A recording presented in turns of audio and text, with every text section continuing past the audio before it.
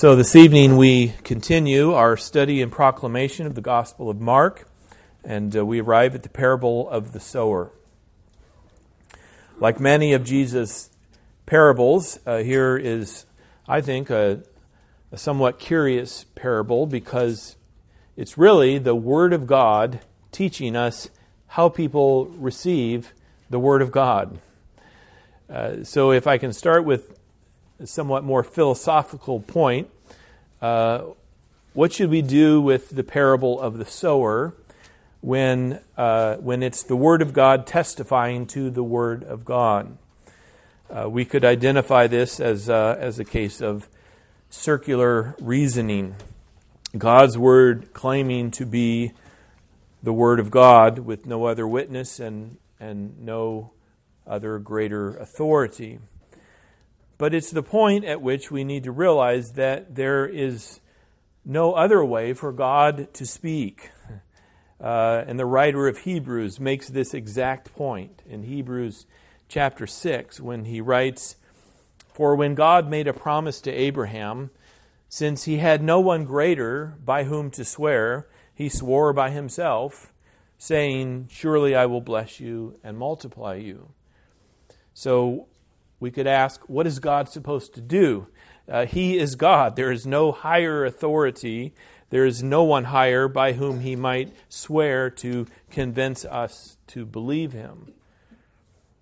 It's an imperfect analogy, but suppose you knew that some people were in trouble. A fire was raging, a storm was coming, an army was marching against a city, so that you began to spread the news and issue the warning.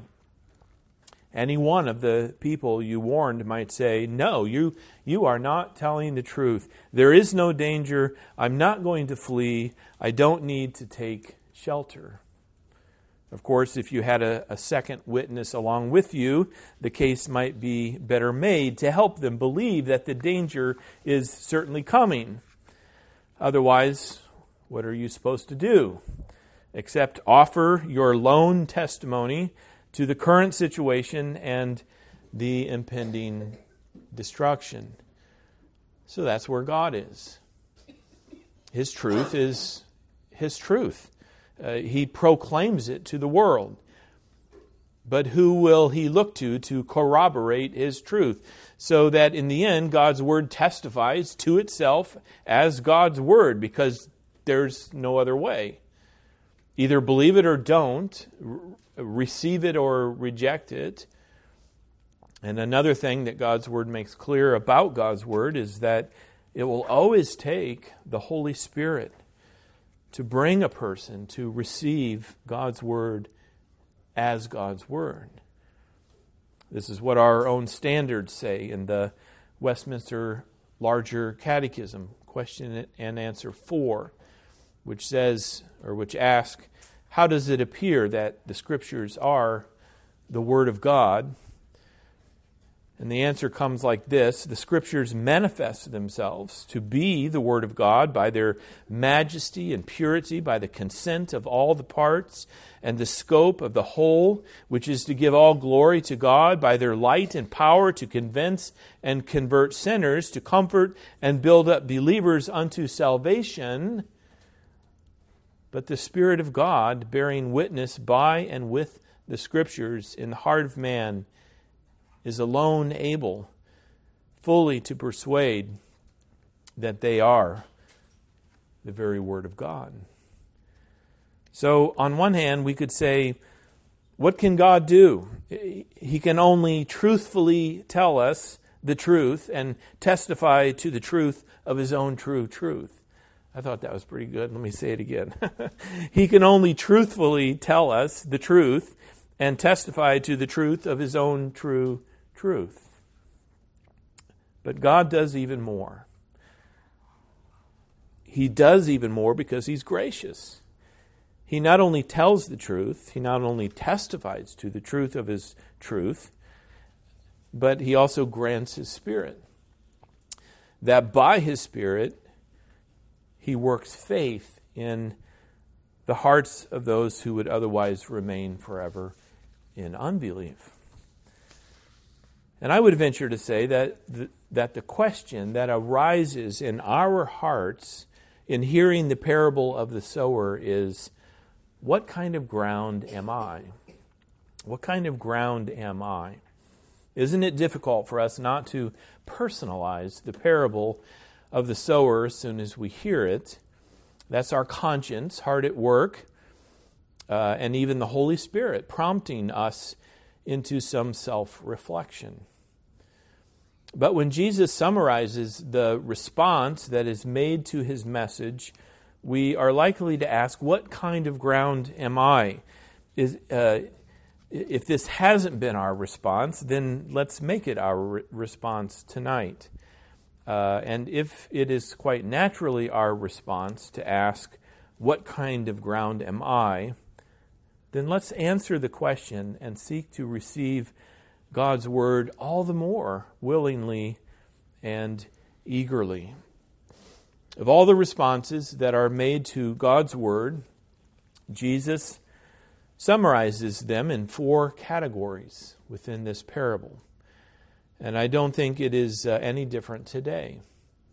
Even as Christ proclaims his message through the church today, whenever the word is preached, there are 4 possible responses.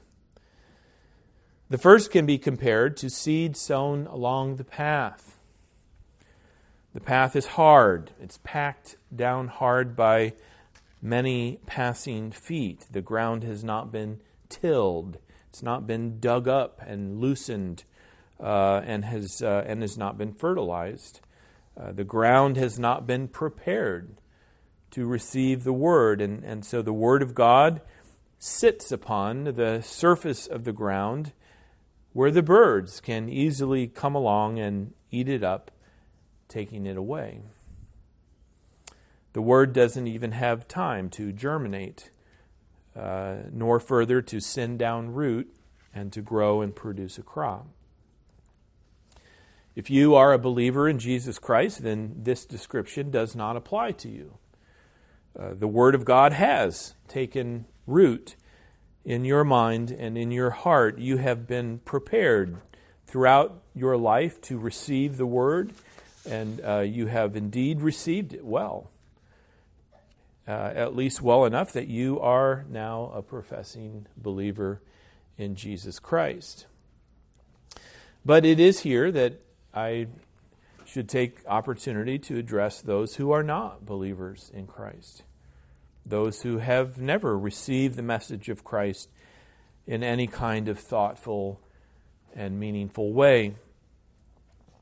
Maybe you have been unprepared in any kind of thoughtful and meaningful way. Maybe you have, maybe you do not see the need for Christ to save you from your sin. It may be that God must yet show you your sin and convince you of his coming judgment. Maybe you have been unprepared in that you do not see the severity of his coming judgment, figuring that God will overlook so much of your life and weigh your good against your bad, as if even that would save you. It may be that God must show you the danger of facing his judgment without Christ. Maybe you have been unprepared in that you do not see that Christ could possibly save you. It may be that God must show you the sufficiency of Christ indeed to save you and to show you the glory of Christ as your Savior. Whatever the nature of your unpreparedness, if this is you, I pray and I urge you that you would consider the Word of God. As the evil one snatches it away from your mind and heart, take it up once again. Allow yourself no rest until you get this matter straight in mind and in heart. Seek understanding from God. Tremble before him lest you continue on your present course. Some people make a great sacrifice and travel around the world looking for truth. In this country, truth is right before our eyes in the form of God's Word, and it is proclaimed so clearly in many churches throughout our land. So resolve today to begin a journey to seek the knowledge and the understanding of Jesus Christ. The second response to the message of Christ can be compared to the seed sown on rocky ground. Much like the path, the rocky ground has not been prepared either. It has not been tilled nor fertilized. The farmer has gone around it exactly because it is rocky ground. Maybe he doesn't want to damage his equipment and he doesn't have the time to clear away the rocks. Maybe next year, he says. But here the seed falls between the rocks where it cannot be snatched away so easily by the birds. So the seed remains and it does manage to sprout and begin to grow. In the explanation that Jesus gives to his parable, Jesus says in verse 16, "Others, like seed sown on rocky places, hear the word and at once receive it with joy." And so this description might very well apply to the one who at least confesses Christ. Perhaps to some of us even gathered here today, this might apply. The Word of God has been received. There is joy in receiving it. The problem is the lack of roots. Jesus continues in verse 17, "But since they have no root, they last only a short time. When trouble or persecution comes because of the word, they quickly fall away." It may bring to mind the disciples on the night that Jesus was betrayed and arrested. Every last disciple of Jesus fled into the night as Jesus was bound and led away. We remember so well, of course, the denial of the threefold denial of Peter. But what we may forget is that all of the disciples denied him through their desertion. And this part of the parable raises the same question for us as that story raises. Will I stand with Christ, come what may? The question is made even more forceful when we consider how little persecution we really have to endure in our day and in our country. We don't know the persecution that the church has had to endure and is having to endure throughout the world even today. In fact, we might even refuse to admit or to acknowledge or to let ourselves think about the fact that God might allow us one day to suffer as other Christians suffer throughout the world. And we may even be able to think back to times when we have been challenged in our faith and have failed even under the least or the lesser forms of persecution. We have failed to do what is right at work rather than risk losing our job. We have failed to speak out when someone spoke blasphemously of our Lord in order to preserve our reputation and our social standing. We have failed to help the poor in order to have more in the bank and even more possessions for ourselves. Jesus says that it's trouble and persecution that causes the seed sown on rocky places to fade and die. So what we need to do is to send down our roots. Or rather, to keep with the analogy of the parable, we need God's Word to take greater root in us. We need to get it inside of us. We need to know what it says, why it says it, and how to respond rightly to it. We need to understand God's will for our lives, not assuming that we can automatically discern right from wrong without the Word of God dwelling within us. We need to keep knowing Christ more deeply. Is it your desire to grow in the knowledge of the grace of God in the Lord Jesus Christ? And that will mean needing to know Christ himself more fully. But one of the best means of such rootedness is surely prayer. We tend to pray for many things that are not wrong to pray for, but we perhaps neglect to pray that God's Word would take root in our minds and hearts. The psalmist prays in this way in Psalm 119. He writes, "Open my eyes that I may see wonderful things in your law.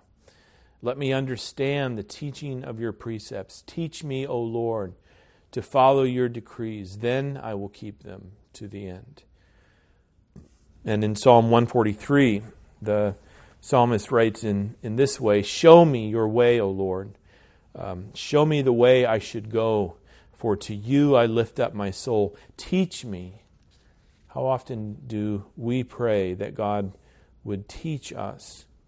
We pray it, I think, somewhat regularly before we hear a sermon, but do we pray it on our own? Teach me to do your will, for you are my God. May your good Spirit lead me on level ground.